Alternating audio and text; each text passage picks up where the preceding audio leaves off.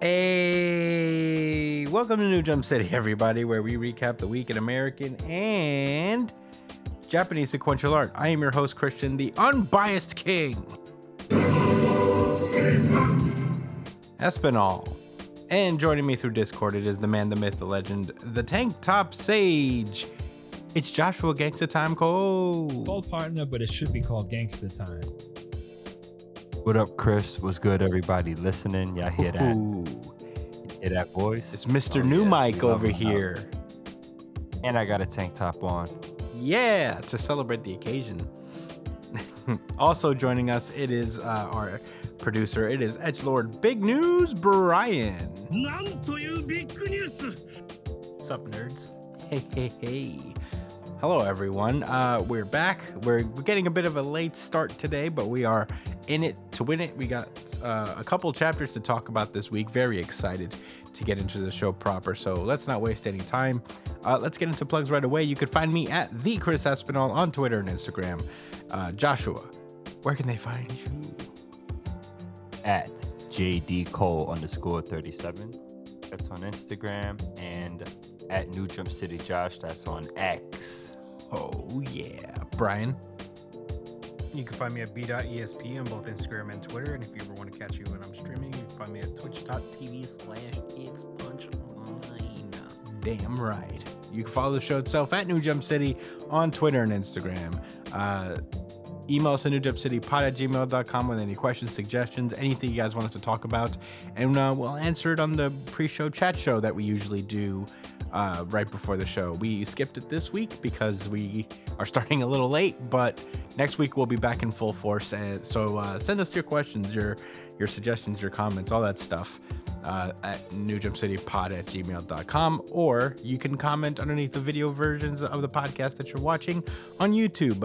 And while you're at it, subscribe, share, like the podcast.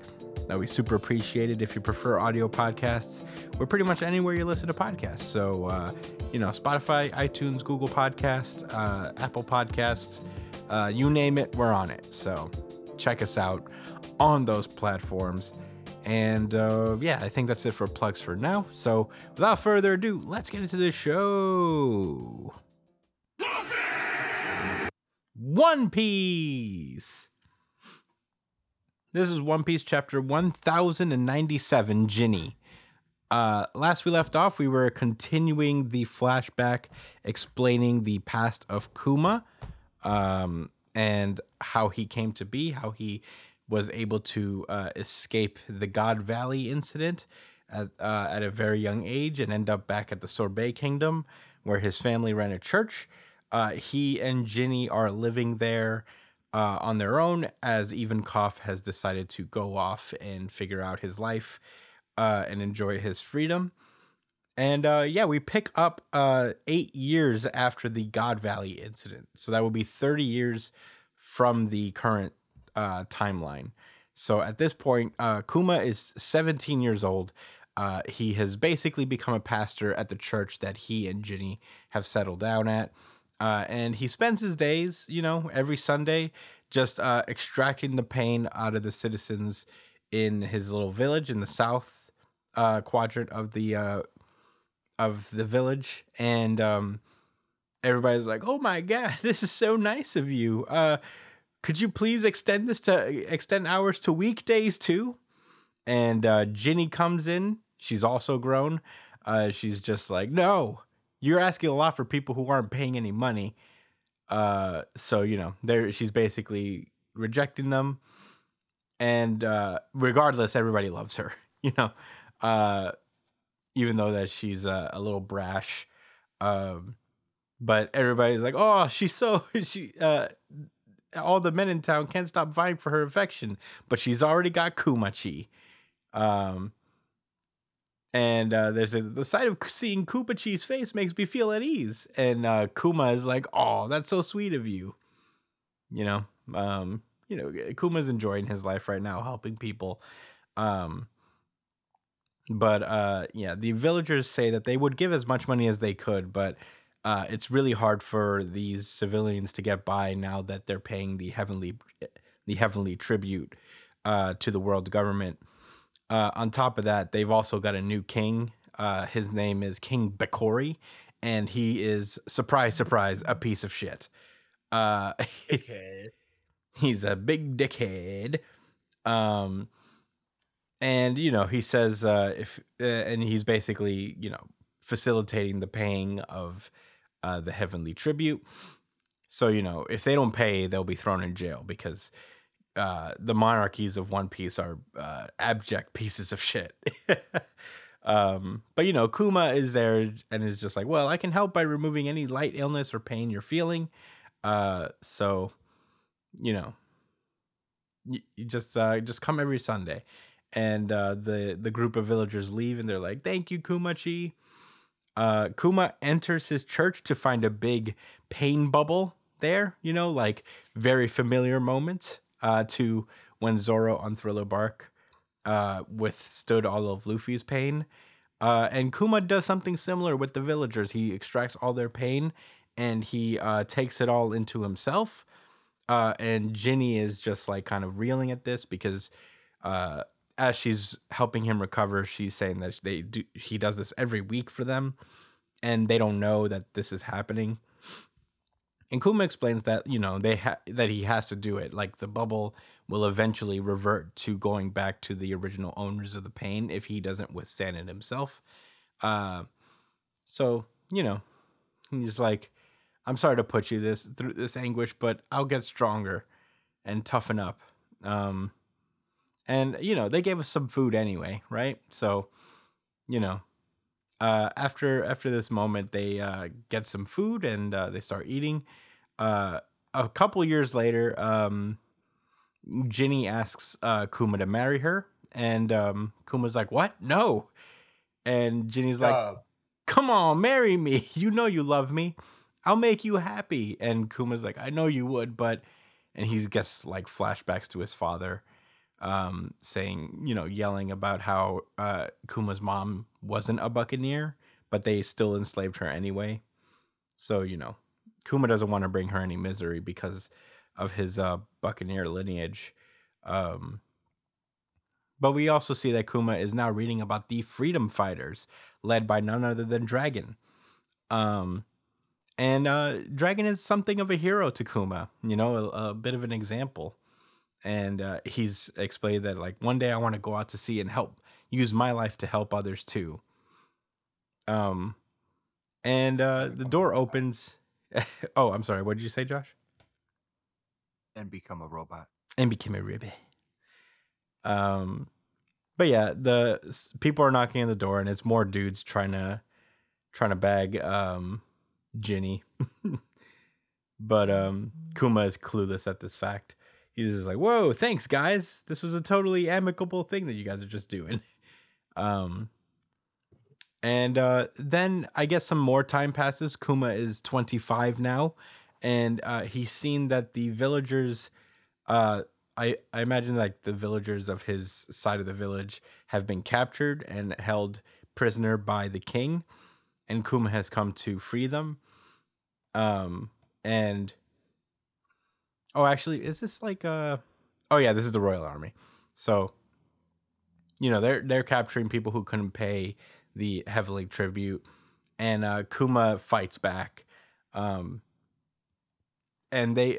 we see that the king Bakori explains that now, starting today, that the north part of the island is the actual Sorbet Kingdom, and that the world government determines the amount of heavenly tribute owed by the number of citizens, and the south, where Kuma's church is and the elderly villages, is just full of people who are unable to pay their tribute, so they should be cut loose. They're not considered a part of the actual Sorbet Kingdom, and therefore the country will be prosperous and balanced if they're not taken into account. So we see that Kuma and Ginny and a couple of the other guys, a couple of other dudes were taken into custody for Kuma for trying to help the old people that were being taken prisoner, and Ginny for trying to help Kuma, essentially. So, at this moment, Kuma is getting upset, that his land is being turned into a place of haves and have-nots. But at that point, that's when there's a huge explosion in town, and who the fuck else is there but the revolutionaries?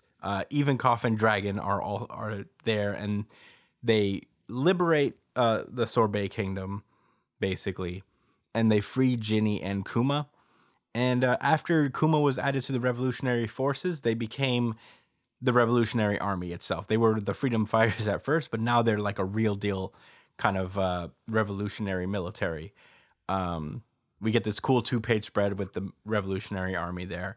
It's pretty cool, pretty sweet. This is Dragon Revolutionary Force. Oh yeah. This is Kuma. This is a Dragon before his face tattoos, by the way. But he does seem to have like a leg band with that face tattoo design on his leg, which is interesting. But yeah, we then cut over to, I guess, like one of the revolutionary ships. This is at a point where the revolutionaries were still kind of starting out, even though they have Kuma and they have Eva. They are still lacking in a solid source of funds. So, their plan overall is to act like mercenaries and lend strength to rebellious elements seeking to overthrow their kings. And those who join will be taught to use weapons and fight with them. And one day he wants to raise like a massive armed force scattered across the globe, helping people left and right. Kuma asks Dragon where he learned how to use weapons, and Dragon confirms that he was in the military for a little while. He was in the Navy, and he couldn't find any of the justice that they wear on their backs, because on the backs of the Marines coats, it says justice usually. So he was like, I couldn't find any of the justice they were wearing on their backs, so he turned their back on them. And basically, Eva says it's strange to be at odds when both the Navy and revolutionaries just want to help people.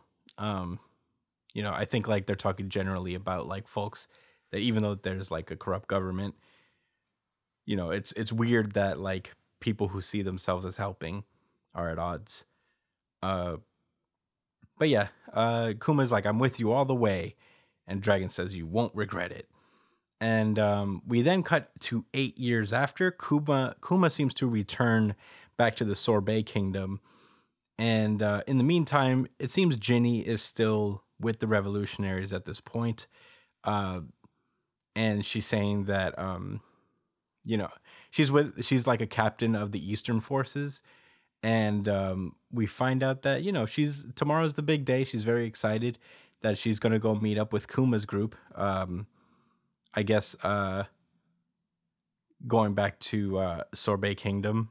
And we see a shadowy figure pulling up to where Ginny is. And the chapter ends with the panel with Dragon now having his full face tattoos, learning that Ginny has been captured. And that's where the chapter ends. And Josh, what did you think about One Piece chapter 1097?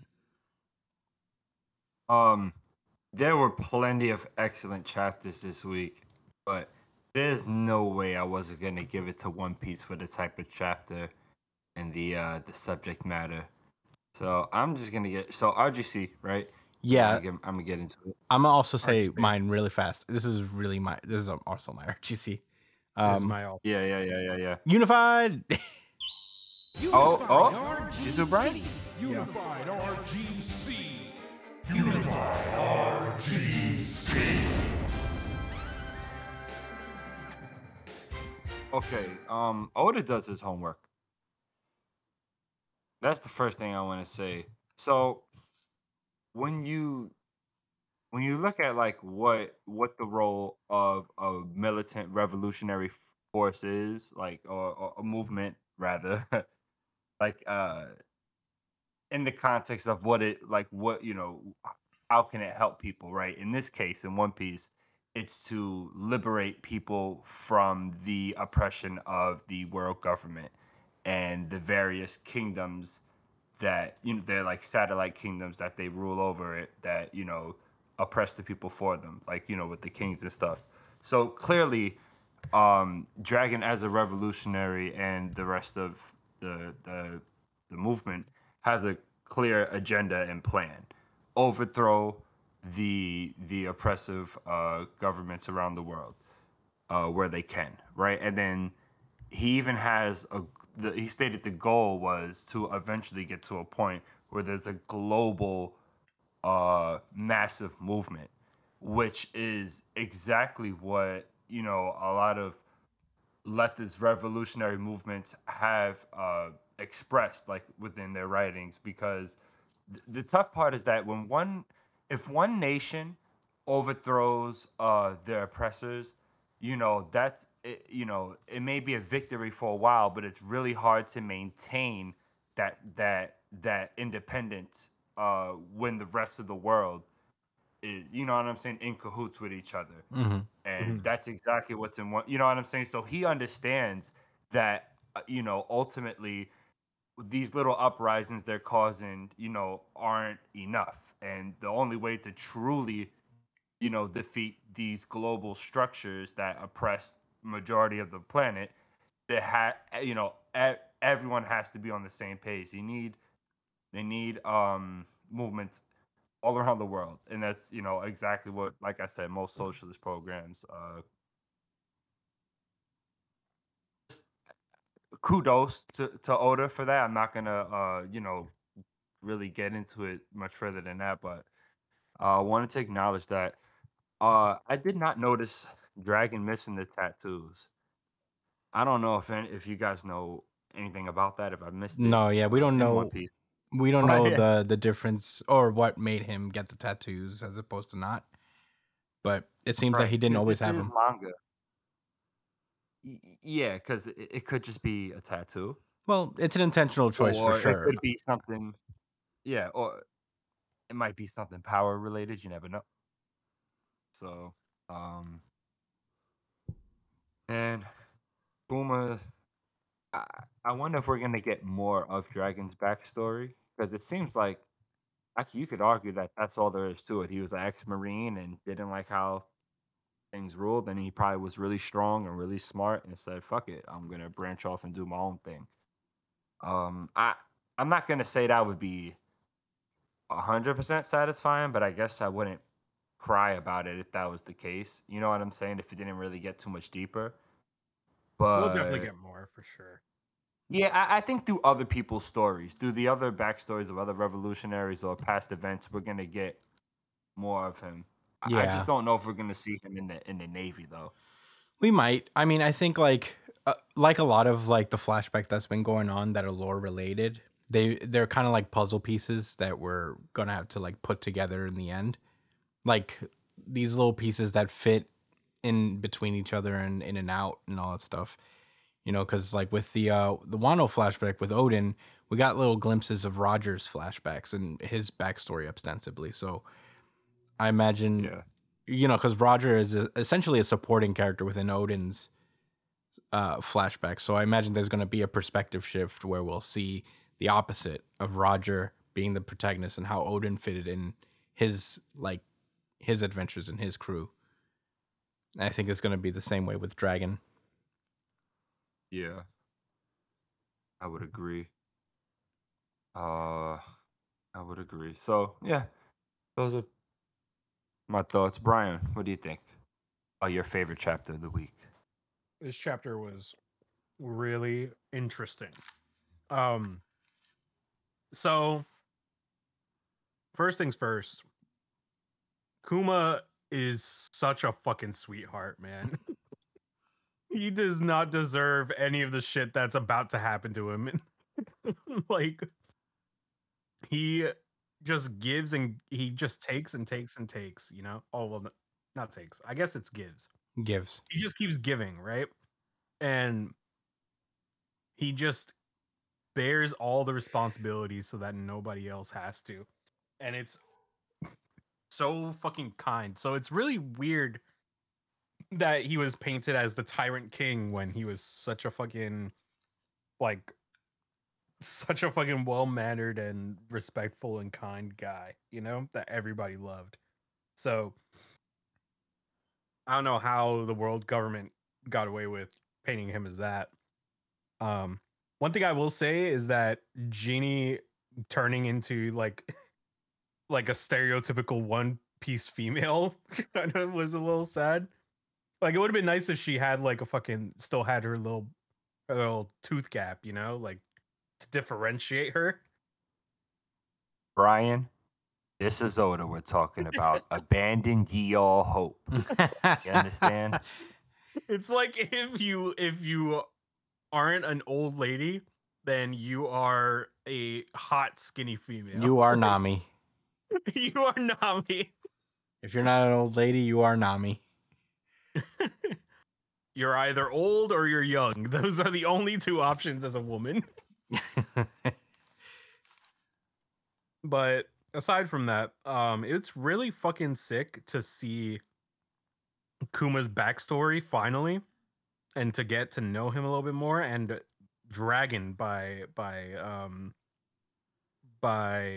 I'm trying to think of the word, association, I guess. Mm-hmm. The scene where they kind of bust into the kingdom and kill the fucking king was pretty fucking crazy. I think he surrendered. I don't think they killed him. But I'm pretty sure they kill him. no, they said the king's given in. Yeah. So I think he surrendered. I don't think they would kill him if he surrendered. That's But like a it war just crime for shows- sure. it just shows that the revolutionaries they're not playing around. They only deal with their end of the shit, which makes sense why they wouldn't be around all that much, and the reason why they showed up at Dressrosa, right? Because Dressrosa was kind of in their wheelhouse, right? Yeah, Doflamingo Like- was a king. Yeah, so it made sense for them to show up there. And now knowing that, you know, pirates and the revolutionaries are like completely different worlds, it's like it makes sense why we don't see them enough. But now we're gonna get. So look, there was only so much that I could figure out about this One Piece chapter, because there's been a lot of chatter, but I couldn't get to them all. So I had to feel the streets. I had to call an old friend and get him to kind of set shit up for me and kind of put together a case. You mind if I put him on the phone real quick? Yeah.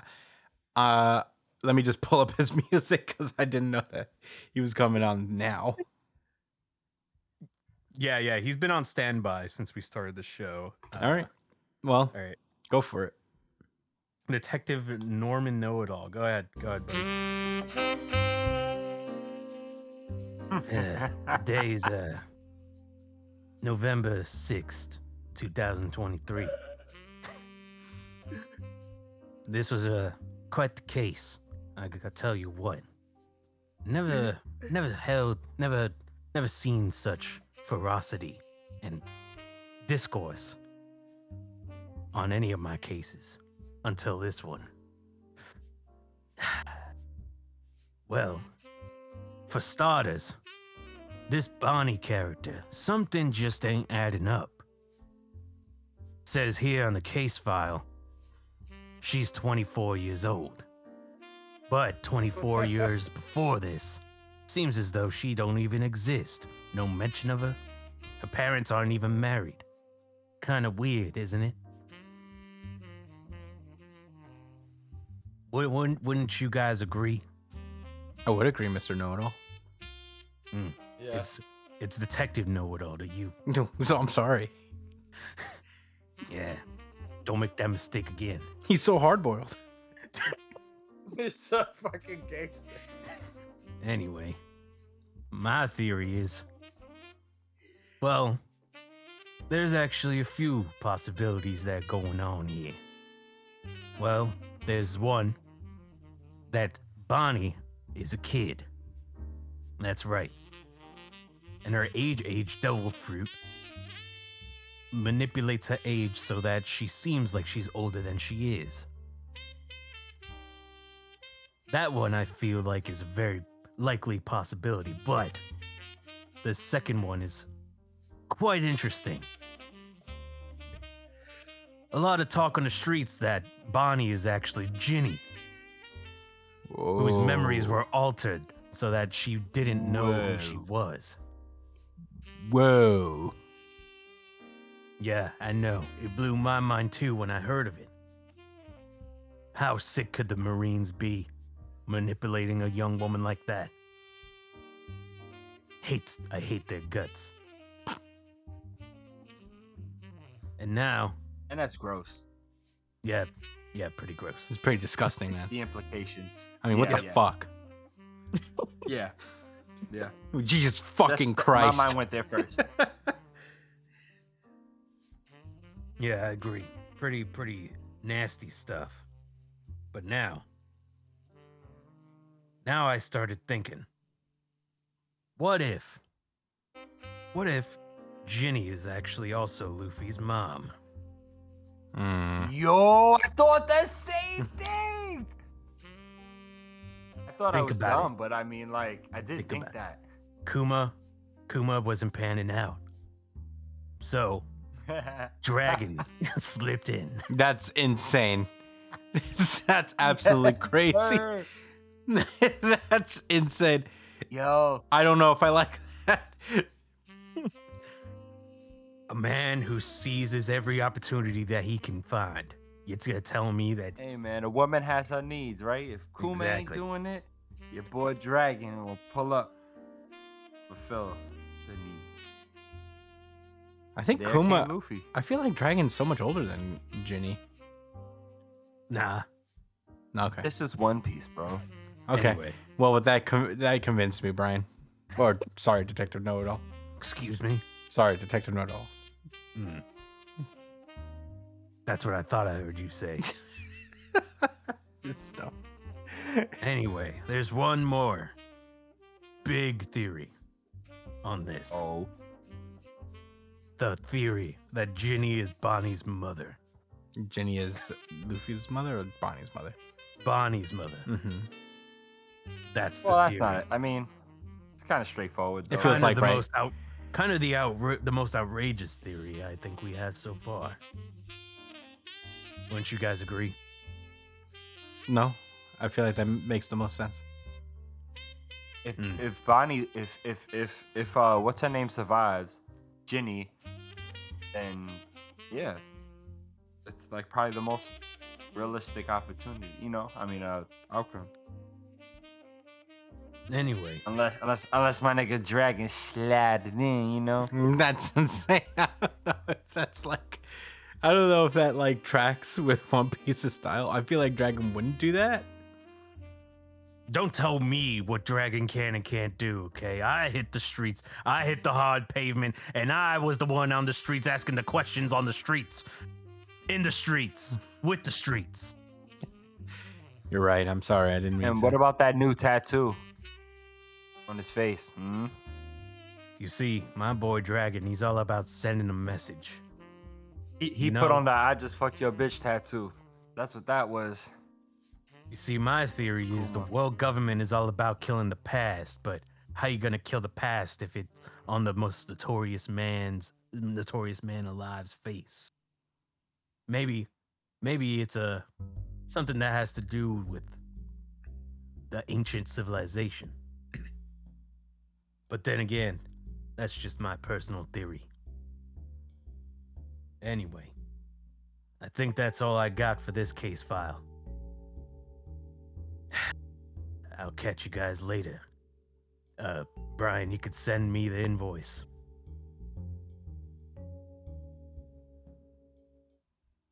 Thank you, Detective Know-It-All.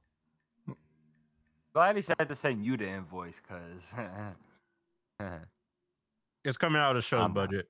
Yeah, I mean, our budget's pretty small. I don't know how I feel about you just hiring private detectives without Listen, man, I'm a busy guy. I can't always be on Reddit or on Twitter, kind of figuring shit out. You know. Well, the show's accountant, Gingerbread, my cat, is very upset. She knows that there's not enough budget for Detective Know-It-All. Well, we got to figure it out because like he's Gonna kind of have to use the plug again, Chris. I don't want to. Get another guest appearance. Oh Anyway, man! All right. Those Well, are my thoughts. were those all your thoughts along with Detective Know-It-All? Yeah. Well, Okay. well, this is really obviously my RGC because of all of the sweet lore. But Oh yes, the lore. the lore. I love me lore. That was cool. Lots of questions, really. I feel like the tattoos do mean something. They have to. There has to. I don't know because he has like a version of them on his leg here, as a band, and now they're on his face. So something happened. These Stands things. for I got G. What's her name? Gina. Ginny. Gina. I got Ginny Prego. I feel like they're markings of the old of that civilization that was like genocided by the world government 800 years ago, the Void Century civilization. Just as a constant reminder of like, I know what you did. That's my theory. The person who came to get Ginny, I bet it's a Kainu. That's my guess. I think so too. Because when Why a Kainu? because when pre-time skip, this is like right before the time skip, Bonnie was defeated by Blackbeard, and she was chained up and left on an island for a Kainu to find. And when she saw, I remember. When she saw a Kainu, she told him that she would never forgive him for what he did. So I'm thinking that it like Akainu puts a series of events in motion that led to Kuma having to give up his humanity, and I think it starts with Akainu capturing Ginny. That's a good theory. But yeah, I mean, I think it's super interesting stuff. It was cool to see the like revolutionaries in their heyday, like when they were first starting out. Kuma with eyes is cool to see. You know, because he's always had like, I guess like, you know, like kind of glass robot eyes for as long as we've known him. So it's cool to see him like look more human. Human eyes. Human eyes. We're gonna humanize him, but EYES him. Yes, there you go. Yeah, write that down. That's probably gonna be the title for There you today. I'm doing bars. it right now as we speak. That's bars for real. Humanize them. That's like slam poetry. You know, Humanize, realize, real eyes. we're gonna Wow, humanize. you remembered all of that. We're gonna humanize with human eyes. And if you lie, you get a star in your eye. If you lie, you get a sty in your eye, in your human eye. That's slam poetry. It's pretty easy. This might be the last chapter we see Kuma as a full human. I feel like next chapter will probably be the last chapter we see him as a full human. I feel like there's going to be one a lot last of thing where faith. he's like, okay, you could take me and make me into a robot. And then he'll become a robot. The other person it could be is Kizaru, but I think it's a Kainu because of the history implied. Yeah, it's most likely. Yo, Kuma said some grimy shit to Frankie before the time skip. Did he? Yeah, man. What do you I say? watched some anime scene on Instagram, and he sent the shockwave to Frankie, and he was like, "Oh, if you want to call yourself a cyborg or something like that, something about him not being an impressive robot." And I was like, "Damn, come on, Frankie." You might be the next best thing, but you're not me. He was supposed to be Kuma. when he came back from the time skip. Am I not the only one that felt that way? Like he was supposed to No. be like Kuma level now, at least. Well, he is Kuma level now, I think. Yeah, right. He's at least as strong as one of those pick Pacifistas. PX whatever pacifistas. Yeah, thank you. Yeah. He's definitely way stronger than a pacifista. Yeah. Like, What there's about no way the real thing? he isn't stronger than a pacifista. Like, it's impossible. Mm. Who's not? No, I'm saying it's impossible for him to not be stronger How do you feel than a about that, Chris? pacifista. Yeah, I agree. I feel like it would Like, make he's- sense for Frankie to be stronger than a pacifista. He's like the 4th or 5th strongest on the crew, right? I would think so. I think like Frankie's low key underrated. I think he's like 4th or 5th. Yeah, that's what I said. He's not 4th. Yeah, I'm agreeing with you. Is Jinbei, basically what I'm saying. Jinbei's on the crew now. Yeah, so I would say he's like 5th. Actually, Nami might be. Not Nami. Robin might be strong. Wait, Nami might be stronger too with Zeus now. Eh, I don't know. Bless you. Frankie no diffed one of the Toby Roppo. Yeah, but he was a fucking lame ass fucking bitch. Okay, that was a Kinda Triceratops. He was hard boiled. No, he wasn't. He was a Triceratops, Brian. He definitely was not hard boiled. Doesn't matter. It's a big deal. This is a fucking Warlord crew member, and he no diffed him. Frankie took No, Pink was hard boiled. Among all the Straw Hats, Frankie probably took the least damage. On Wano? Yes. He lost to General Frankie, but he himself probably took the least damage. I don't know. Brooke definitely took 0 damage. Brooke also didn't take much damage himself. he was as healthy as a fucking skeleton could get. I don't think he even pulled out his sword. I think he was did. He getting did. He ragged did in pull the out his sword. previous arc. Frankie ran over Big Mom's face with his motorcycle, and then he was not pretty cool. scared when he looked at her. When she looked at him, so she couldn't take his Frankie's never soul. scared. Yeah, he's built different. Yeah, there wasn't. Think about that. There's no way that Big Mom would have been able to take Frankie's soul because he wasn't afraid of her after he ran over her face with his motorcycle. Yeah, that guy's fucking assembled all. I'm making the put some case for respect on his Frankie name. 5th strongest in the crew. All right, fine. 5 out of 10's not bad. There's 10 crew members. My man Monster Chops has fallen from grace. He has. Sad. What can you do? I guess that's a good sign of growth for the rest of the crew. Yeah, I guess. It's not really Chopper's place to be like a fucking strong ass fighter anyway. Nigga, watch your mouth about Monster Chops, all right? Listen, Monster Chopper was part of. he was that nigga a few years ago. He was out here alone. Yeah. I was out here telling people, I ain't gonna lie, man. If Kuma couldn't teleport people away, I don't even know what they was gonna do about the big guy. But you know, it ain't like that no more. He did fight Big Mom.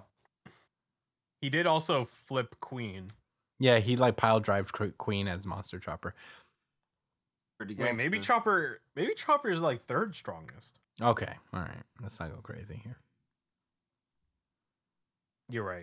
He's Let's second- relax, Brian. Huh? He's 2nd strongest, actually. Sorry, Second. I Okay, know. now you know what you're doing. I was right now? underrating him. You know what you're doing right now? You're pissing me off. Are you happy now? You're pissing me off. I'm sorry, my king. You happy? All right. I guess that's all my thoughts on One Piece. Fantastic chapter overall. Lots of lore, fun times. Oh, one thing I did want to comment on. What happened to the Sorbet Kingdom? It sounds really awfully a lot like what happened to Luffy's kingdom. Luffy's kingdom. You remember, like where he grew up, where there was like that half of the island that was just lawless, and there was the half of the island that was Sabo, where Sabo came from, that were all full of nobles and stuff. You know what's crazy? I had actually wanted to talk about that, but that was a really good point. I think that was just like an interesting touch Yeah. that the world government just seems to do this. They seem to just allow countries to just split themselves in half from like That's the key upper word. class to lower class. I mean, it's whatever gets The their key word is fucking money. allow. Yeah. Yeah. So like that. So the crazy dynamic of that is like, if you really pay attention to like what's being shown in the chapter, basically, like they probably could afford it for the rest of the kingdom. It would just be really, really tough, like how it used to be. But the king and this upper part of the island and the people that live there, well, probably not every single citizen, but the leadership of the island, obviously, like they wanted to hoard all the wealth. Yep. So much and the government couldn't care less because they're saying, look, like, all right, we only have this amount of citizens. And, so they're probably encouraged to treat the other people who aren't citizens anymore even poorer, just, to prove that, oh, these aren't people we have to account. These aren't actually people, as they say, not a real person. Like from what's the Succession. name of the show? Succession, yeah. So I thought that was really like well articulated how perverse like the greed is, like how the world government turned a bad situation worse and allowed it to kind of degenerate into that. So yeah, thank you for bringing that up. Yeah, I was when I was reading this, I was like, oh man, this is like reminds me of like that garbage town that Luffy like came up in. That was just. I thought you was gonna say like wage labor. Oh, it's part of that too. Like it's just no, it is. That's what like real life. No, I mean it is. It is just like class segregation. It's Sure is. just it is. That is the parallel that I'm drawing. But I was just making the story parallel that like, oh, where Luffy grew up was a lot like this too. Like Kuma and Luffy have a lot in common. And then at the end of the day, they set the poor parts of their island on fire just to fuck with them, I guess. Yep. Man. Or to legitimize the fact that they are not indeed part of that country. Mm-hmm. Yeah, just little world building things like this. Yeah, it's just One Piece is unmatched in world building. Dude, I mean, the way that like this is a flashback of one character and there's just so many other perspectives within this one flashback that we still don't know. We don't know how Dragon met Eva. We don't know what Eva's been doing this interlude time. We don't know what like Ginny and her abilities have grown, if she's like a stronger fighter, if she has a devil fruit at this point herself. There's just like so much to this world. It's just like so full and so like borderline real almost, with how much stuff is packed into it and how many perspectives that you could like view this world from. It's unmatched, man. I don't think there'll ever be another story like this. And yeah, I do want to say that the cover page is also kind of funny. Because it's Kuma accidentally like palming a fish away because he has the pawpaw fruit at this point. I guess he that's palming into the grill. No, I didn't see where the fish went. It went away. It went to a different island. That's easy. I think that's why Jenny was yelling at him to wear his gloves. But that was a funny touch. Anyway, that's all I got to say about One Piece. You guys all set to move on? Any final rebuttals? No, ja. Yeah, all right. Then let's go. Jujutsu Kaisen.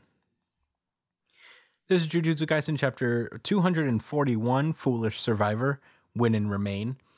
And we start off at Tantan University, where we see a young Takaba yelling at his comedy partner about being late. He's like, you don't even write our jokes, and you still can't be on time? And his partner is like, my bad. And he's pissed because he smells the alcohol on him. And I guess they start rehearsing their bit, but it's like he's doing like a rapper bit, I guess, and his partner didn't memorize it, so they can't really practice anymore. Um, and Takaba's just yelling at him to apologize and to take this seriously. And his partner is like, "I'm busy covering for your ass. You never go out drinking with us, and you never laugh at the other comedians." And Takaba's like, "I would if they were funny," but it's like he's basically he's like networking essentially, and Takaba's kind of ruining it by being kind of a sourpuss. And he's like, "So what? Is that a reason to show up at rehearsal hungover?" And he's like, "Yes." He's like, "We perform like twice a year, but we done the same material." He said yes. Yeah, he said, "You're always How brazen. yeah, He said, yeah, I do Yeah. have the right to pull up hungover and late and not giving a fuck, actually. I do have that right. yeah, Because of yeah, what bullshit. yeah." He's they get into a big argument because like he's always hanging out and he's like making connections and stuff while this guy's like trying to get his act right. And this guy's like, "What's your problem? Irritated the babes don't dig you?" And Takaba just punches him in the face.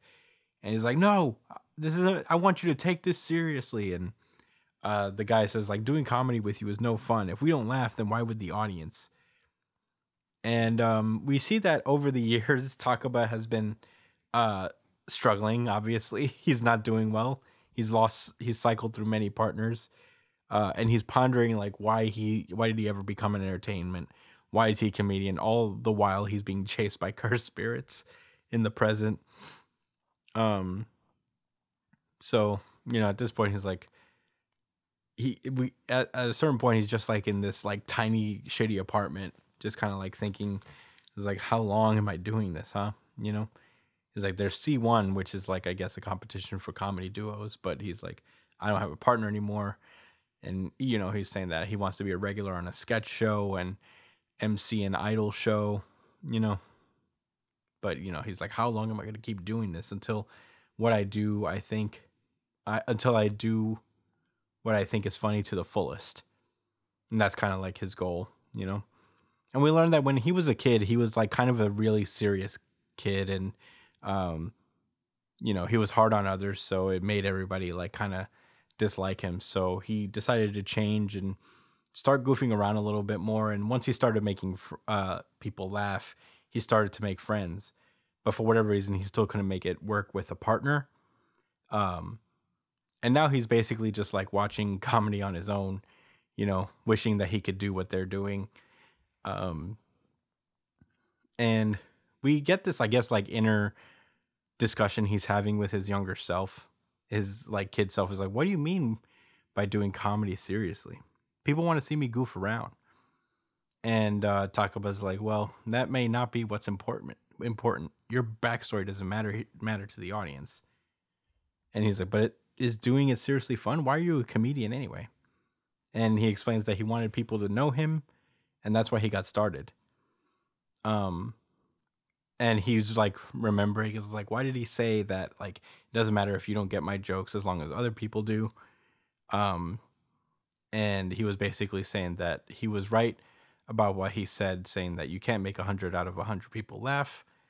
But in order to protect himself, he took it away and gave up because that was the easiest. He said, I didn't respect comedy. At some point, I stopped taking it serious because I was afraid of getting hurt. And we cut over to the present where Kenjaku is chasing Takaba, but then he stops to see that Kenjaku has taken, in Kenjaku's mind, an earnest and beautiful deep bow. And he never achieved it until his late 20s himself. He's like, wait, what am I thinking? I think he does. He also pictures like the perfect bow. Yeah, and it has the crescent of like of God or holiness or whatever Yeah, that's called. yeah. And he's like, no, wait, The what am I divine thinking? crescent. And I think he turns behind him. I'm actually kind of unsure here. Is it that like Takaba's just suddenly behind him now? I thought. No. Okay, I just wanted to make sure because it looked like he just turned around there. What I think happened was that he just took a strategic position. Mm. He couldn't. He's just so. keen on combat and strategy that he knew that even thinking something positive of what he was doing was bad. So he's like, let me get ready. He's like, whoa, I can't give this guy any confidence at all. None. Yeah, he's such a tryhard. Yeah. I mean, to be honest, to be fair, if he gives Takaba confidence, then his curse technique will be stronger. But Kenjaku is such a tryhard, though. Yeah. But hey, we get Takaba just starts yelling. He's like, I lied. I don't really think it doesn't matter if you don't think I'm funny, as long as other people do. I just didn't want to get hurt, so I discounted you to protect myself. But I'm not satisfied with 99 people out of 100 laughing at me, and I got to make that last person laugh. So I got to make you laugh your guts out. That's my brand of comedy. And Kenjaku's like, but do you think you can make me do that? And that's where the chapter ends. And there's no Jujutsu Kaisen this Sunday, so I'm very sad. But anyway, Shit. Josh, what did you think about Jujutsu Kaisen chapter 241? I like this chapter a lot. I am super curious to hear your thoughts on the chapter, but I guess we'll get to that. Regarding his backstory, this was so well fleshed out, and I think I've said this about like a few different series, like with Black Clover as well. But this I think Gigi's really good at you know making his side characters feel important and bringing building a connection with them, even if it's through something so small. Like I even remember like the sumo wrestler that Maki. Maki, thank you, that Maki fought against. Like these characters really stand out, but this was a little bit deeper because it really comes from a rooted insecurity, and it's so crazy because like I don't I'm not a comedian, so I can't really relate to that, but I can only imagine how like you know to just stand in front of a crowd trying to make people happy and laugh and relate, and to not feel like reciprocated all the time, that is heavy. So it takes a special kind of person to be able to do that, and I have a lot of respect for those people. And this Gigi certainly has the respect for them too, the way he wrote about it.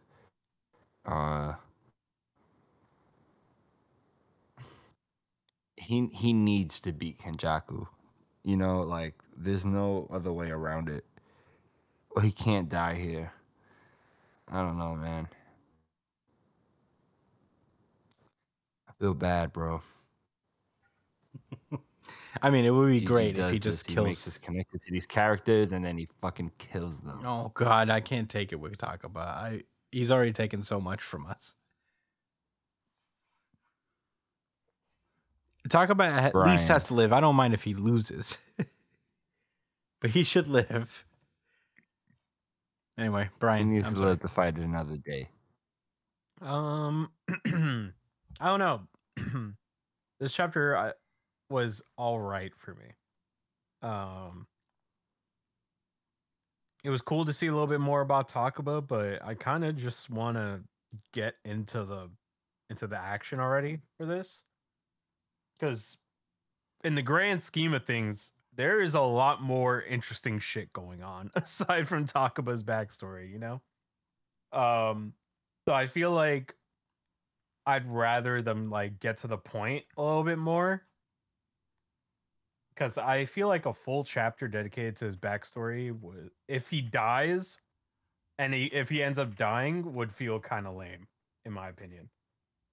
Because we dedicated so much time to a character that's literally just gonna die in like 2 chapters, So I don't know. I feel like the next chapter I think is going to make it or break it for me when it comes to this fight between Kenjaku and Takaba. Cool character and all that, but they're dedicating a lot of time to it. So those are my thoughts. I hope next chapter lives up to the expectations for me. Yeah. Yeah, I mean, I guess you gotta I don't mind them dedicating a chapter to Taka, but especially since it is one chapter here. And Gege tends to be pretty what's the word I'm looking for, I guess. He's really quick with character backstories. There's not a lot of origin stories that are more than one chapter actually. Aside from Gojo, but that's an important arc, I think, in the grand scheme of Jujutsu Kaisen. It was more than just a Gojo backstory. But I think whenever he focuses on other people, it tends to be pretty short. So I imagine the battle is going to continue in the next chapter for sure. I think it's there's some stuff that I can relate to. I've been doing stand up. I'm not an open micer still, so it's I'm not a professional or anything, but I've definitely can see where he gets some of this stuff. There's this old cliche about even when you're doing well in front of a group of people, if you see one person not laughing, there's just a little thing in the back of your mind that's what the hell's going on here? It almost feels like you're bombing. You're your brain tricks you in that sense, so you try to get that person in a sense. And I think that's what the story is here, is just aspiring to get everybody in the room, which you want to make the maximum amount of people laugh at any given point. So I definitely understand that part of it, and the discounting of people to make yourself feel better is an ego thing is kind of a true thing, and I never really thought about it like that. Protecting your own ego by saying that well, this guy just doesn't get it. And that could be true. It's just it's one of those things where it's not something you can really control in reality. You can only aspire to get everybody, But yeah, the whole point of it is just not to lose confidence, essentially. Not to let that one person who's not laughing in the room ruin it for yourself and for other people there. So I think that's kind of the lesson here, which I think is a good lesson overall. I think you could just apply that to anything. It's not just a comedy thing. It's just not letting the little things, not getting too serious about it. Just remember why you're doing it and why, whatever you're doing means a lot to you. It's a good lesson to have. But I am very excited to see some more reality warping joke shit going on here. I am A-okay if he wants to kill Kenjaku. I am A-okay with that, but I don't think that's going to happen. I would hope that Takuba's not going to die. How many people can you really kill before it starts to feel kind of depressing, this story? You know what I mean? In a not fun way. How many characters? Well, Demon Slayer did it. They did do it, but I guess when Demon Slayer did it, it was and I hated them for it. When Demon Slayer did it, it at least led to a result. You can't have constant meaningless death. You know what I mean? I do think Yuta is gonna show up and help. Probably. That's a distinct possibility that at the end of the day, Takuba is gonna get rescued by somebody. But because apparently everybody can teleport in this show. Everybody moves very quickly. Yeah, honestly, one of my favorite moments of this arc is just how Takuba casually pulled up to the battle. He was root do do do do. So, I'm kind of enjoying this, and I'm excited to see where it goes. But those are really all my thoughts on Jujutsu Kaisen. Do we have any rebuttals? Nope. Oh, jeez. Almost dropped my glasses. Alrighty then. With that being said, then let's move onward. World Trigger. Okay, this is World Trigger chapter 238, the away mission test part 34. Okay, I'm not gonna dig too deep in this, because this is a lot of alternate title. What? Alternate title. If you didn't like it before, you gonna hate this. It's so true. Yeah. Yeah, that is pretty true. I'm gonna also preface this whole chapter by saying I absolutely loved it. Too bad One Piece stole the show. Yeah. I enjoyed it a fair bit. I could definitely understand why if people don't like it. But okay, so I am gonna abridge this as much as I can, mostly because this is like 29 pages of explaining character creation. So basically, this whole chapter is explaining a character creation mode in in the World Trigger. Bro, this shit is a meme now because of Brian. Yeah. Like, I hope you're happy, bro. I am happy. You wanted to You're- get me back for Dirty Deku? Yeah. Poor writing and all of that. You felt that salty, huh? I get it. I feel some kind of way too. I wouldn't call this or Dirty Deku poor writing, for the record. Bleach was my favorite series, or the Bleach equivalent. Be pretty salt too. Yeah. Okay. So here's the best I can give an abridged version of this nearly 30-page chapter. So one of the assignments for the away mission is that everybody gets their opportunity to create a Tryon soldier.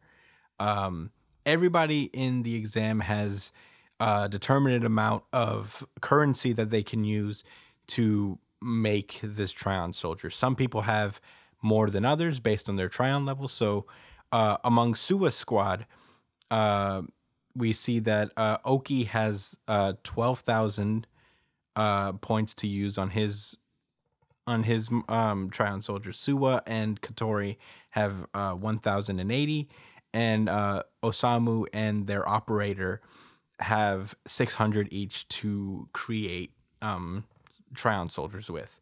So, breaking it down, using these points, basically, they are able to, mod their Tryon soldier however they can, in terms of strength, in terms of speed, defense, support, and dexterity.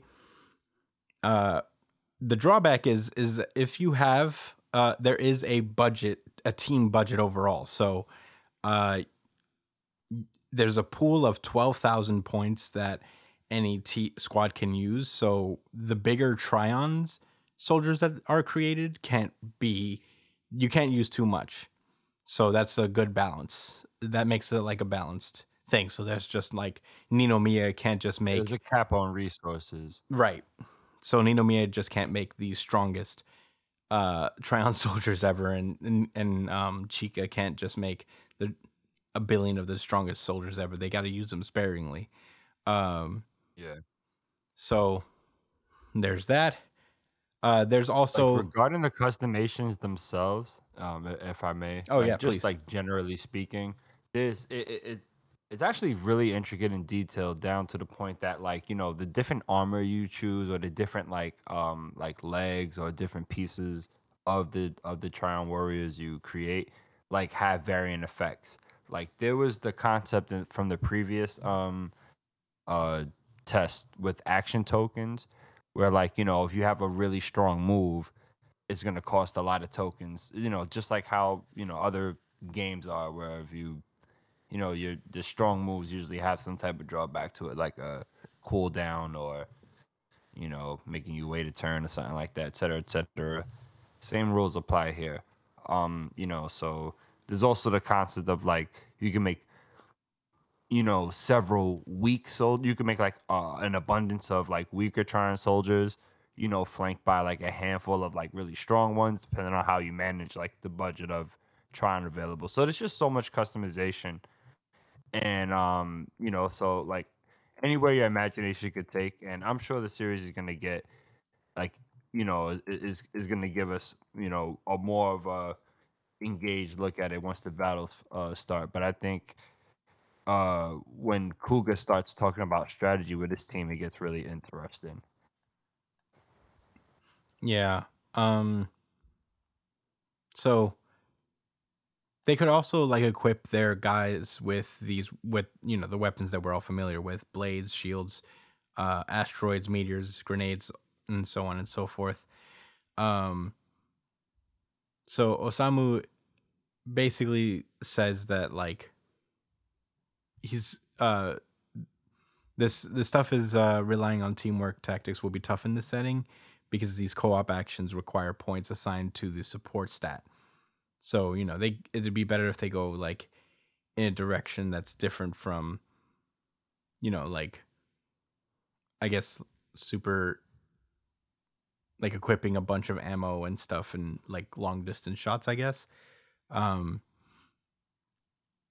so they start talking about, the other ones like the skills also. They got chameleons, bagworms, a blocking move.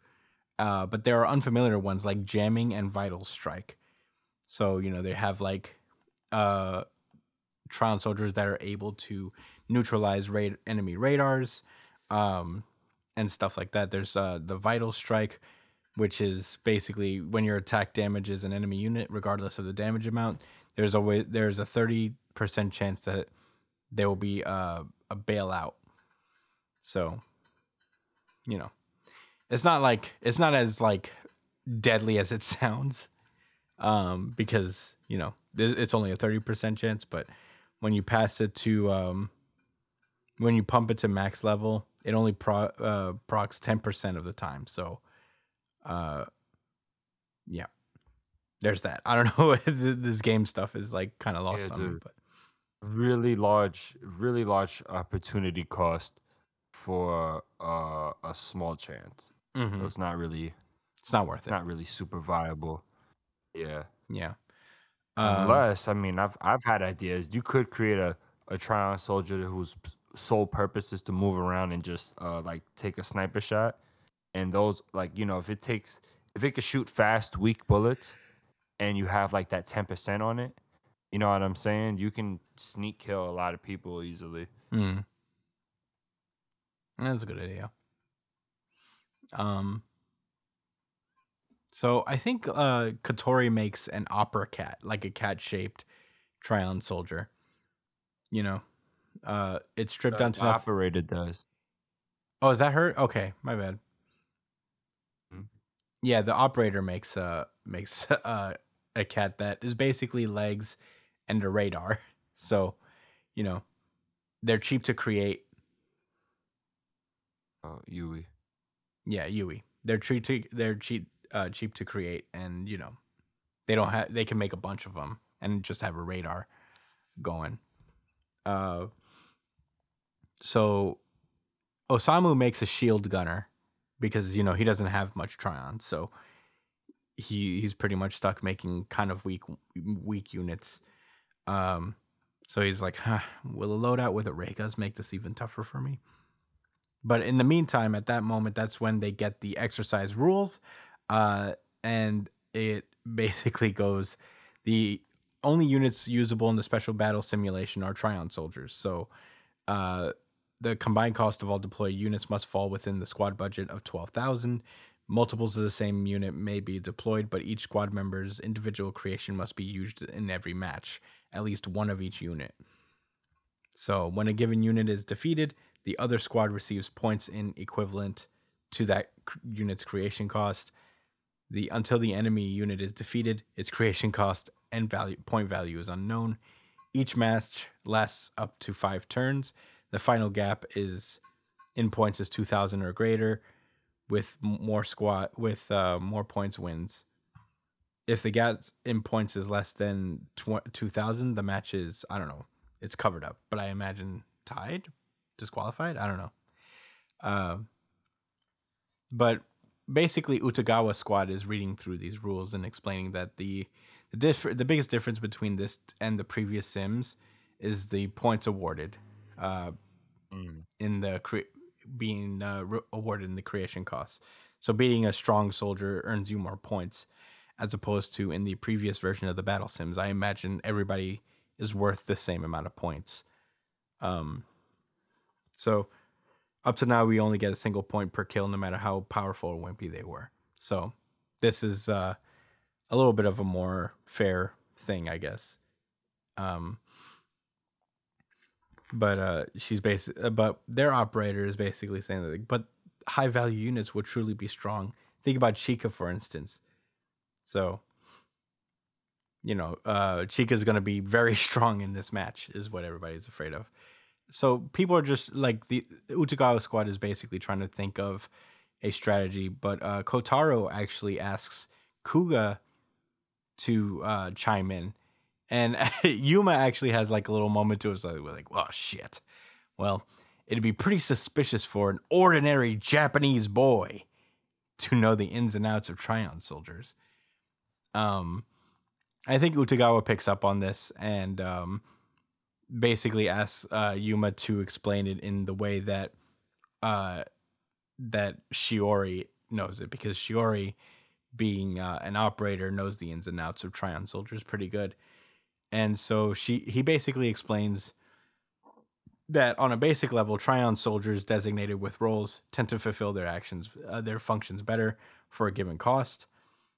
But the ones loaded up with lots of abilities inevitably cost more. So when deploying groups of them, it's typical to tone down special features and instead opt for teamwork tactics.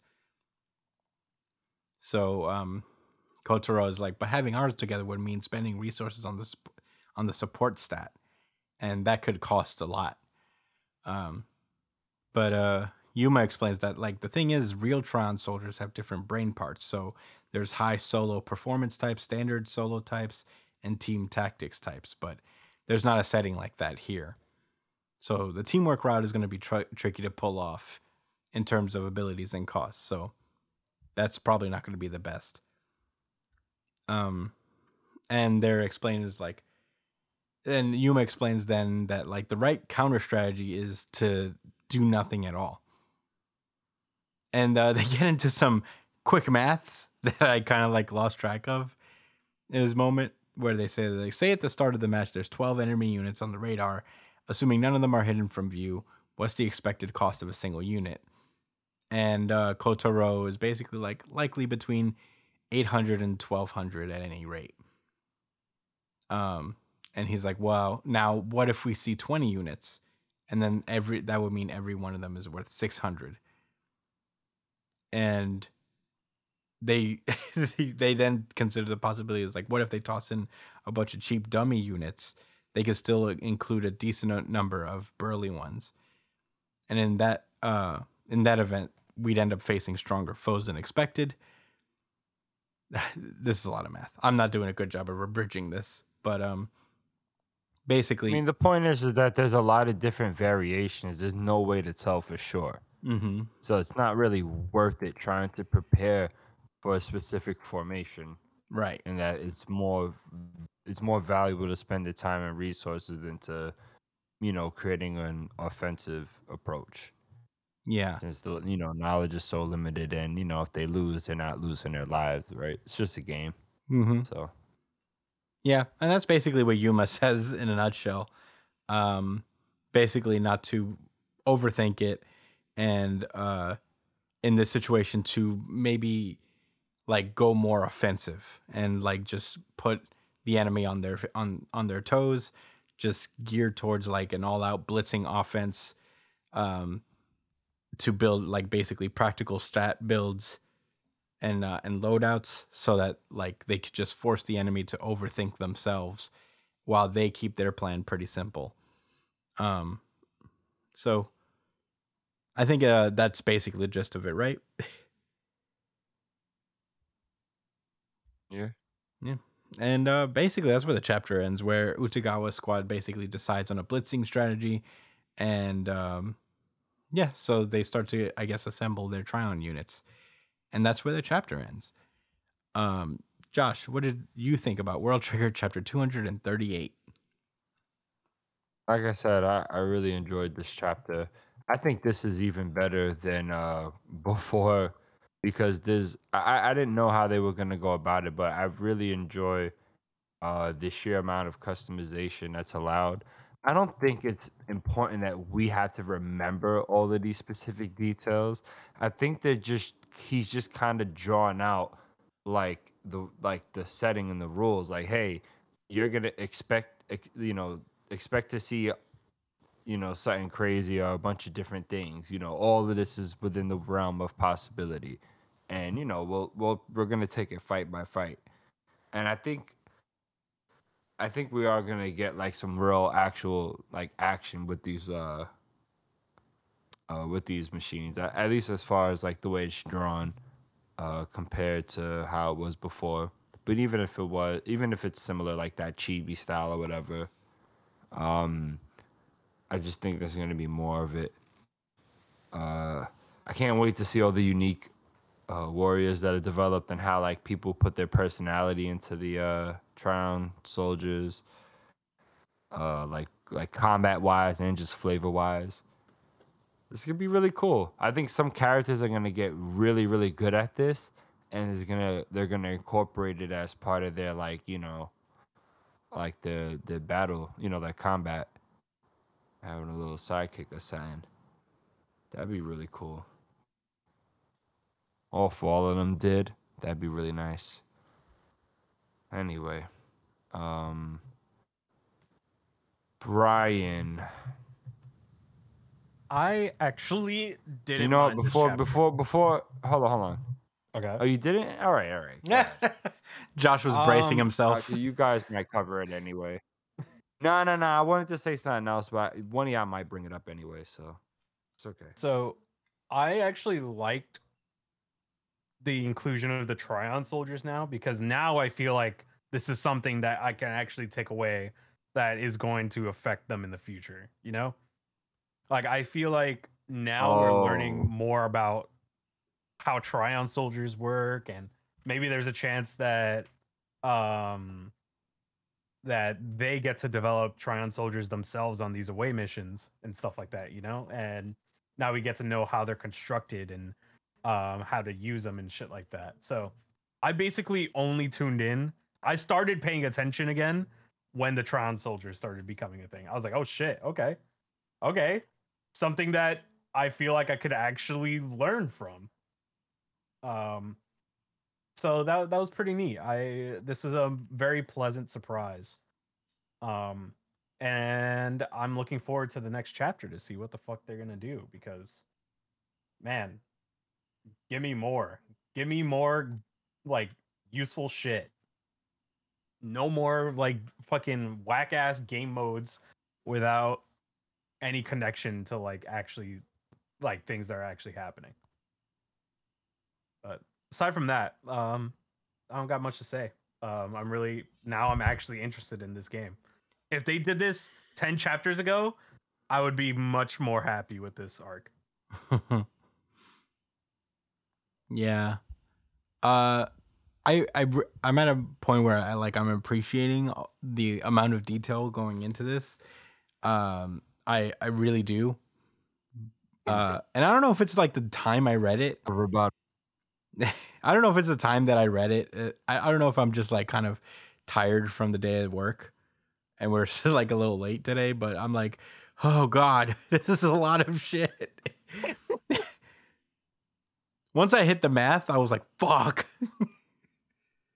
This guy really wants to make a game.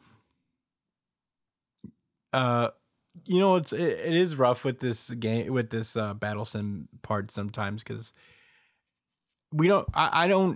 I actually don't expect to memorize, and I don't think it's important that you memorize every like little detail about the games, because it's more about watching the characters problem solve more than anything.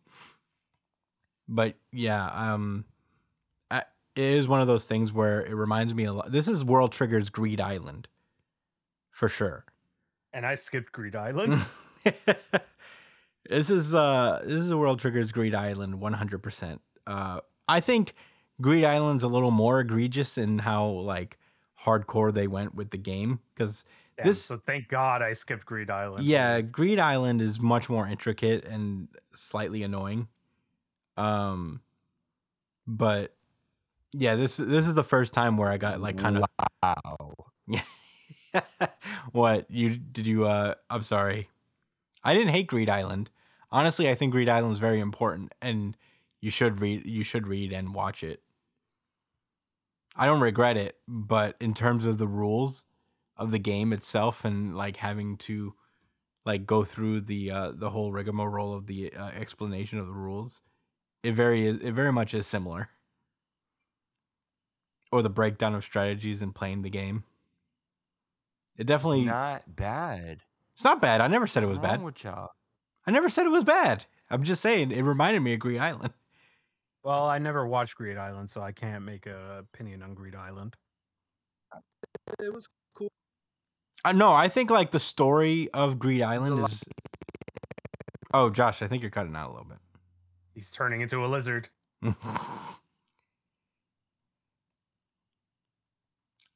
I think Greed Island is very important. It was just they came the same card, bro. It what? They kept using the same teleport cards, son. They did keep using the same teleport card.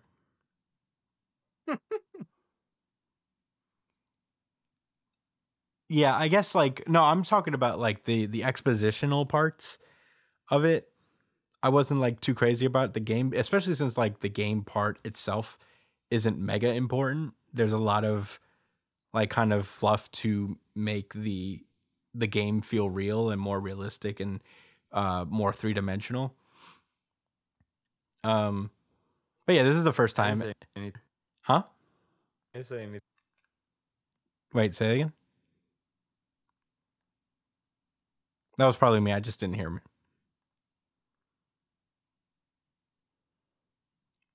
Josh?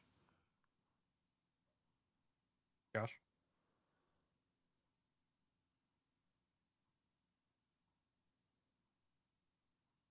Anyway, all I'm saying is like this is the first time where I was like a little bogged down by the rule, but I think it was generally just like kind of when I read it. I read it like not too long ago at like 8:30 at night after a long day at work, so you know. This was a chapter for sure that you needed to read with a fresh mind because it is a lot of info. But overall, it does make sense. It's not a bad writing or anything. It's just I hope you like reading about game strategies, which is sometimes it's people's thing. But this is the first time I was a little exhausted by it. I am excited to see how everybody's Trion soldiers like turn out now that I understand the ins and outs of it. So, I've got nothing but optimism for World Trigger going forward. I think I was just a little tired for this one, but that's my bad. Do we have any rebuttals? Anything to mention? No. Josh? Oh, his voice is lagging. I don't know. Well, he'll be back. Anyway, I guess we should move on then. That was World Trigger. Hello? Hello. Hey, he's back. Okay, there we go. Yeah. All right. I was just asking did you have any rebuttals or I have a anything? rebuttal. Yeah. Yes. So I'm gonna read something for you guys. The definition of a fair weather fan. A fan of a sports team who only shows support when the team is doing well. Oh my During god. hard times. Oh my god. I'm not going to tolerate this. Team. They basically have no real loyalty to the team, Wow. but still manage to get better seats than you at the game. Strangely, they mysteriously vanish at the first sign of trouble. Josh, you're a fucking hater. That's not what's happening. Brian's a fair weather fan of. Hell no, World I'm not. Trigger. This arc is fucking dog shit, bro. The one time dog I shit. enjoy something, all right, I'm never gonna enjoy this arc ever again, bro. You have officially sealed World Trigger's fate. This series is such a fucking fraud. We don't need you. I don't want you to need me. This fucking shit is blows. The one time I like it, You and know you're it's gonna awesome. shit on me, bro. Nah, man. Nah. World Trigger fans just can't win. They just can't take a win. Bro. Strangely, they mysteriously vanish. Yeah, That's you the know, first not sign of strangely at trouble. all. Very, very fucking appropriate that I vanish when this series is ass. Very appropriate. He's just saying that because Josh heard him. No, I He's- mean it. This series has been dog shit for like 5 months, and you guys are you're gonna call me a fair weather Wait, but fan? hold on. Nah, but all jokes aside, listen to the example they have, right? So, regular fan. Oh no, so the weather fan says, "Oh my God, what a cut! That was amazing." And says, "How would you know? You left when the quarterback threw a pick six in the second quarter." And then I don't know. I guess that's the whole point. Like they left when shit got rough. But nah, I'm just giving you some shit, Brian, because I love World Nah, Trigger, and it's blasphemous to hear it's too anything late. bad about It's it. too late. You burned the bridge. I had an olive branch Well, for this arc. what? I had an olive branch extended to you for this feel for this bad. chapter. You have single-handedly You're gonna put sacrifice this your one into enjoyment the, of an incredible I was not series. enjoying shit. I'll be honest. Damn. I've Yeah, I not toughed been it out through enjoying the it. dirty days. The mention of a Tryon soldier is what got me through this chapter. I did it for you. Yeah, that was enough because all of a sudden The I Tryon actually soldiers can got you care hot and about this bothered. arc. All of a sudden I can finally care about what's happening.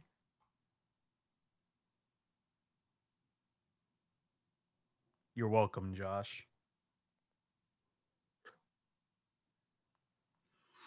Um, I think that's it, right? I'm not a fair weather friend, first of all. All right. I'm not gonna take that shit. I've been on World Trigger's bandwagon. That wasn't extended to you, Chris. Well, You're not a no. That was for Brian. That was for you. I know you haven't been loving it, but you can at least see the potential and like the groundwork being put in. You mean like right now, the first time he ever did any groundwork that's probably gonna be worth anything later in the series, right? it's too late Like, for this that's what you fight mean? right now. I've mentioned You mean with that's what you more mean, like no. like before he was building off of fucking there an was more imaginary character tower. development in this arc any character had in My Hero Academia. That's just Sans like, Todoroki, I guess. that is fucking blasphemy. Yeah, well, he didn't hit the skip forward button. I wish he did, to be honest. I really wish he did.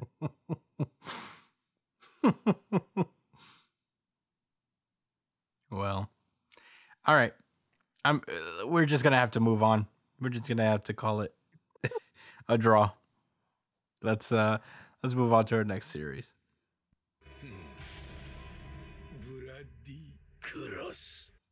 Undead Unluck. And with that, I'm gonna pass this over to Josh.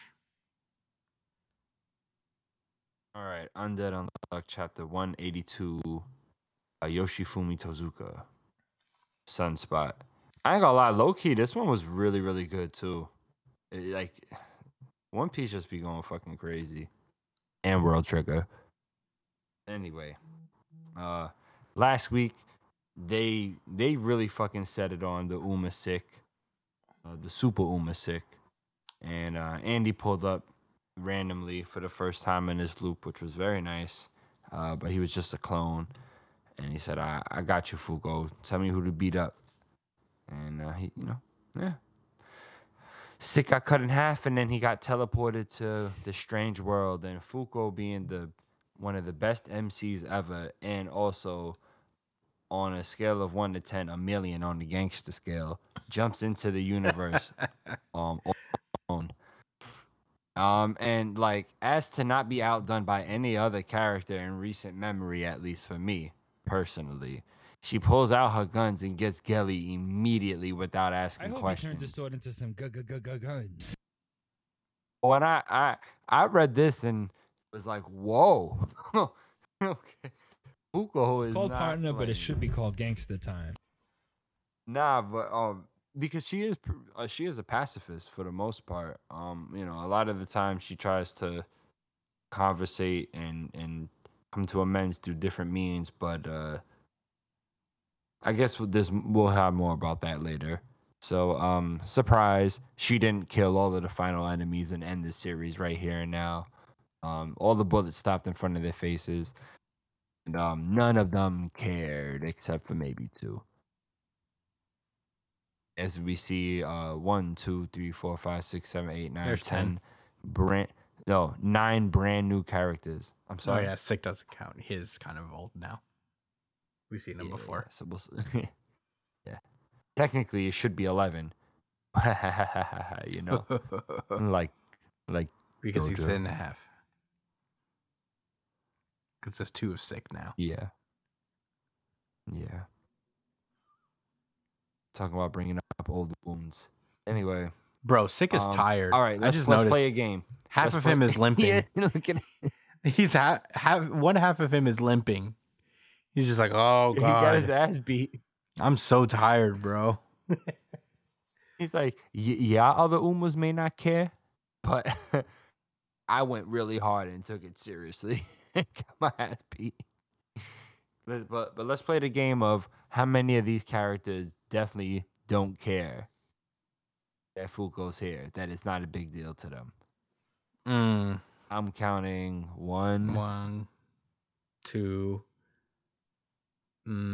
This old guy, the nun lady, the main guy. I feel like for the sure. guy in the armor cares a little bit. He cares a little bit because his eyes are averted. If it was just black with no eyes looking, just like I don't care that something just landed next to me, I'm still looking into the void. Yeah. The woman, I would argue, she cares because she's looking. Yeah, she's I pressed. guess She looks upset. Yeah. The other one does not care. The one above her, the young one, The little not at boy all. or girl is just like More interested. He's like, whoa, what is More that? But interested I don't than care anything. really. Yeah. The guy with the cigarette doesn't care. I don't think he's even looking towards Fuko's This direction. metal skull thing. Yeah. This guy doesn't give a shit. Nope. The one below her, absolutely not. Not even in the slightest. She's reading a book right now. Yeah, exactly. Does not care. But all right. The nun doesn't care. She's praying. Beast guy here. The old guy above him, he cares. But Beast guy cares. He cares a little too much. He cares the most. Yeah, he definitely he cares enough for the rest of them. It's looking like. Yeah. But we cannot forget the number one. The kid all the way to the right on the top. Yeah. He just Number 1. no. Everything is fine. Nothing's ever gonna be a threat or has been a threat to him or can foresee being a threat. He's just so damn Had strong. to do this, guys. Yeah. It's a trope, and you know what? It happens to be one of my favorites. Guy who's overly cheery because he doesn't think he'll ever be defeated. No, it's the spread in general, Mm-hmm. where like half of them are like IDK, IDC. IDC, yeah, IDC. Sure. So anyway, let's move past this. So, turns out this room happens to be where the remaining boss Umas. There was a specific name for them, and it's somewhere in this chapter too. The Master but Rules. It escapes me. The Master There Rules. we go. Master Rules. I said boss rules. That's pretty close. Either way, I think it works. Boss rules sounds better actually. So I'm Boss gonna go Rules for does that sound one. better. Yeah. I'm changing that. So all right, cool. So basically the one of them, the one that doesn't care, actually, surprise, he does care, and he's like, "Why did you attack us?" I talked all that shit for nothing, actually. And Fuko's like, "Here he is, the main one." The one that main speaks for man. them all. Yes. Yeah, this is the guy. And basically they what is it? I said, we're in the home stretch of the eons long game. Picking a fight with us only to wind up dead won't make for much of a finale. So, he's talking shit to Fugo, like basically, don't approach us and ruin what we're trying to plan. And the funny thing is that Fugo stands up for Sick, and that he was strong, and that we would have lost if it wasn't for Andy arriving. Which begs the logical question Foucault thought, which is why haven't y'all all attacked this? There's got to be some type of condition. And she guesses it's only by way of, by way of quest. Good guess. So so she said that's why I shot y'all. She was like, I figured the text wouldn't connect with y'all. But even if they did connect, then I would have been able to kill everybody just like that. And he's like, oh, shit. Well, it didn't work out that way, right? Anyway, he says that Foucault's out of her mind. She is unhinged. That's fair. I won't deny that about Foucault. But that Yeah, doesn't... she's crazy. It only makes it better, though. You know what Mhm. I'm saying? He's not saying anything. So, anyway, there's some more banter. Someone says she's just the woman that kind of cared a little bit. Like she's just a vessel. Uh, whatever. Like I said, banter, and then the guy says basically he said if you answer, the guy told Fugo if you answered him, that he would tell her anything she wanted to know, and naturally she wants to know where's Andy at. And they give out this the explanation I had no idea was coming, which was that basically Andy's on the sun, just sitting there holding back the boss Umas with his soul. And the only reason Sick was able to get through is because like he started to weaken a little bit. And now that he went to go help Fuko, his soul weakened a little bit more. So now the other boss Umas could slip through via quest. So shit's about to start getting shaken. Anyway, they trying to put pressure on Fuko and tell her that it's only a matter of time before we pull up. And that did he ask you to save him? He made a clone to tell you that, and she's like, nope. If him reaching out this time held any message, it could only be leave things here to me while you kick ass. With 2 guns in her back pocket. What? Yeah. And then and then through the gate, the whole squad was ripped. I'm touched. This is part of the war in the This Bronx. is just, yeah. Man, it doesn't get realer than this. Yeah, it's a hell of a panel. It's really cool.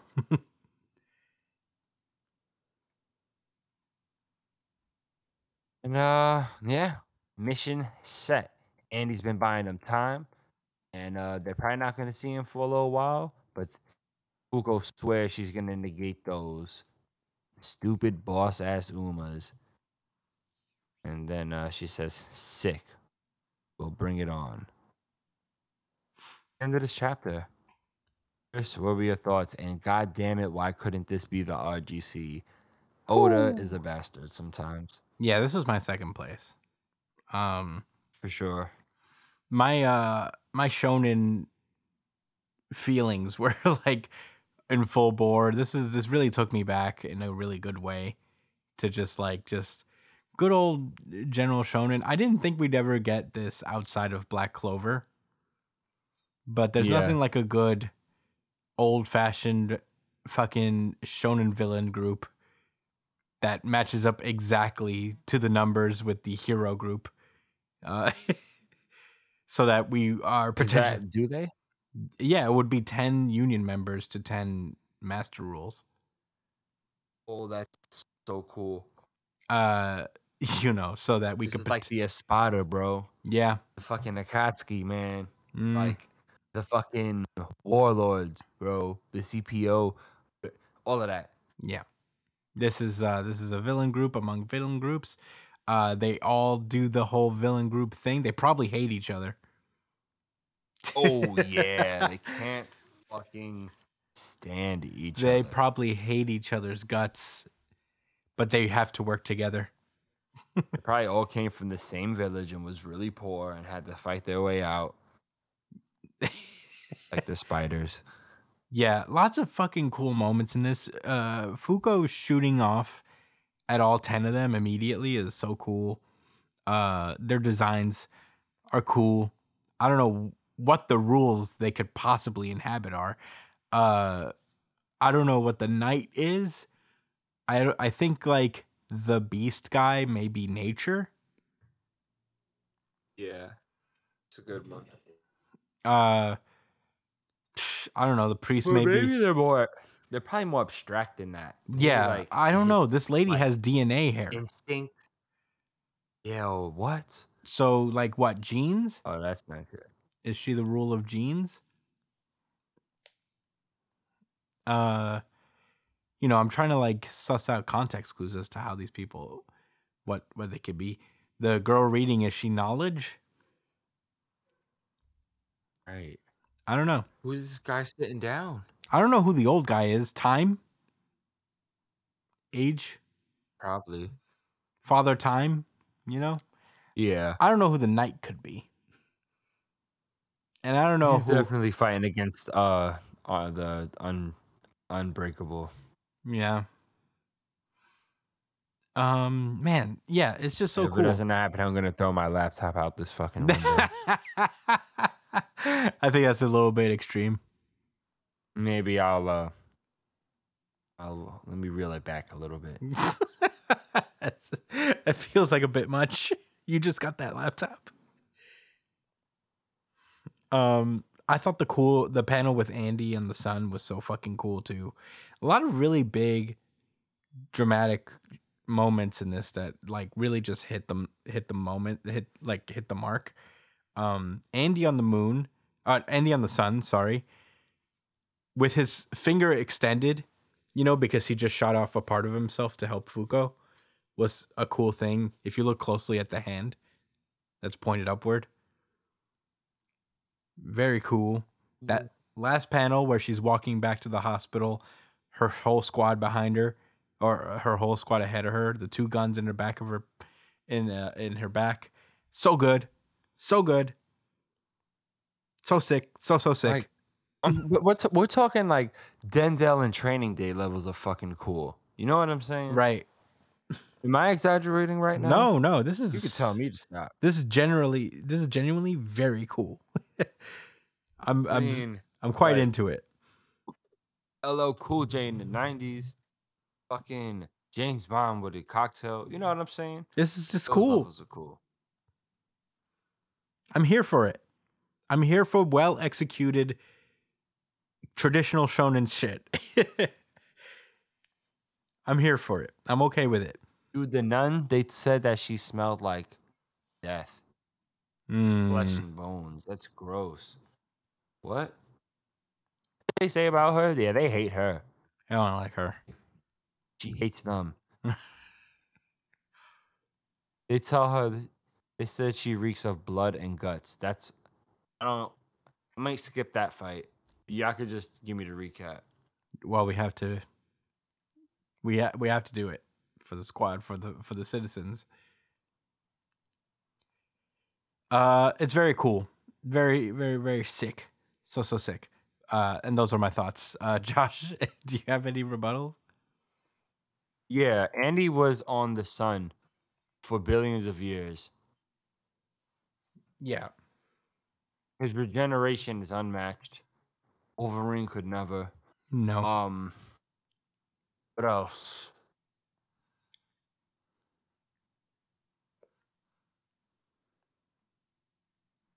I mean, he just doesn't die.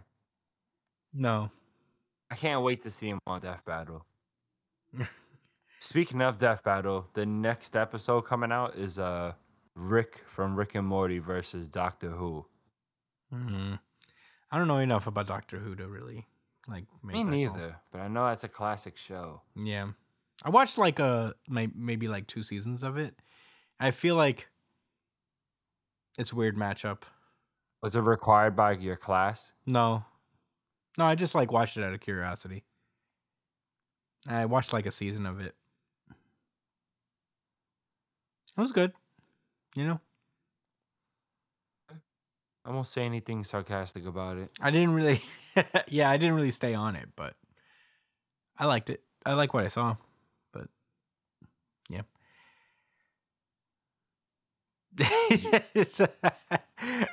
I could just feel the energy radiating off of Josh. But it's all right. I just got one thing to say. Okay? Yeah, all right. Just one thing. You sure? Did you feel any like cultural zeitgeist with it? Like, did you feel like maybe like, yeah, this is, even though you don't like it, that this is objectively good? No. I wouldn't. Nothing's objectively good, but And that like your life is at least the smallest of percentile better because you watched some of it. sure. The smallest. I'll say the smallest. Because I liked it. I liked it okay. I just didn't like keep up with it. You know, when you absorb any kind of good art, you know your life is a percentile better.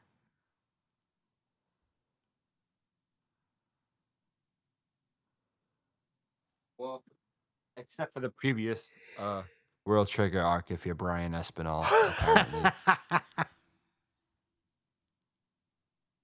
You ruined it. Yeah. Well, I guess that's it then, yeah?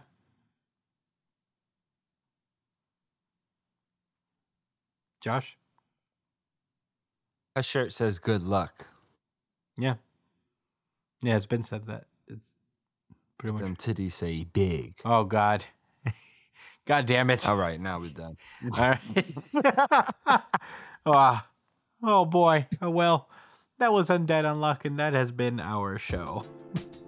Thank you guys so much for listening, as per usual. You can find me at the Chris Espinal on Twitter and Instagram. Josh is at JDCole_37 on Twitter and Instagram. Brian is at B.ESP on Twitter and Instagram. Check him out where he's streaming at twitch.tv/itspunchline. Email the show at newjumpcitypod@gmail.com with any questions, suggestions, anything you guys want us to talk about. Hit us up on that. And yeah, we'll read it on the pre-show chat show next week, which we'll be back for sure when we start up a little bit earlier and a little better rested. But yeah, hit us up on that. Like, share, subscribe on YouTube. Please do. If you prefer audio podcasts, we're pretty much everywhere you listen to podcasts. Regardless, iTunes, Spotify, Google Podcasts, anywhere you want to listen to podcasts, we are defo on there. And yeah, that's it. Thank you guys so much for listening. We will see you guys next week.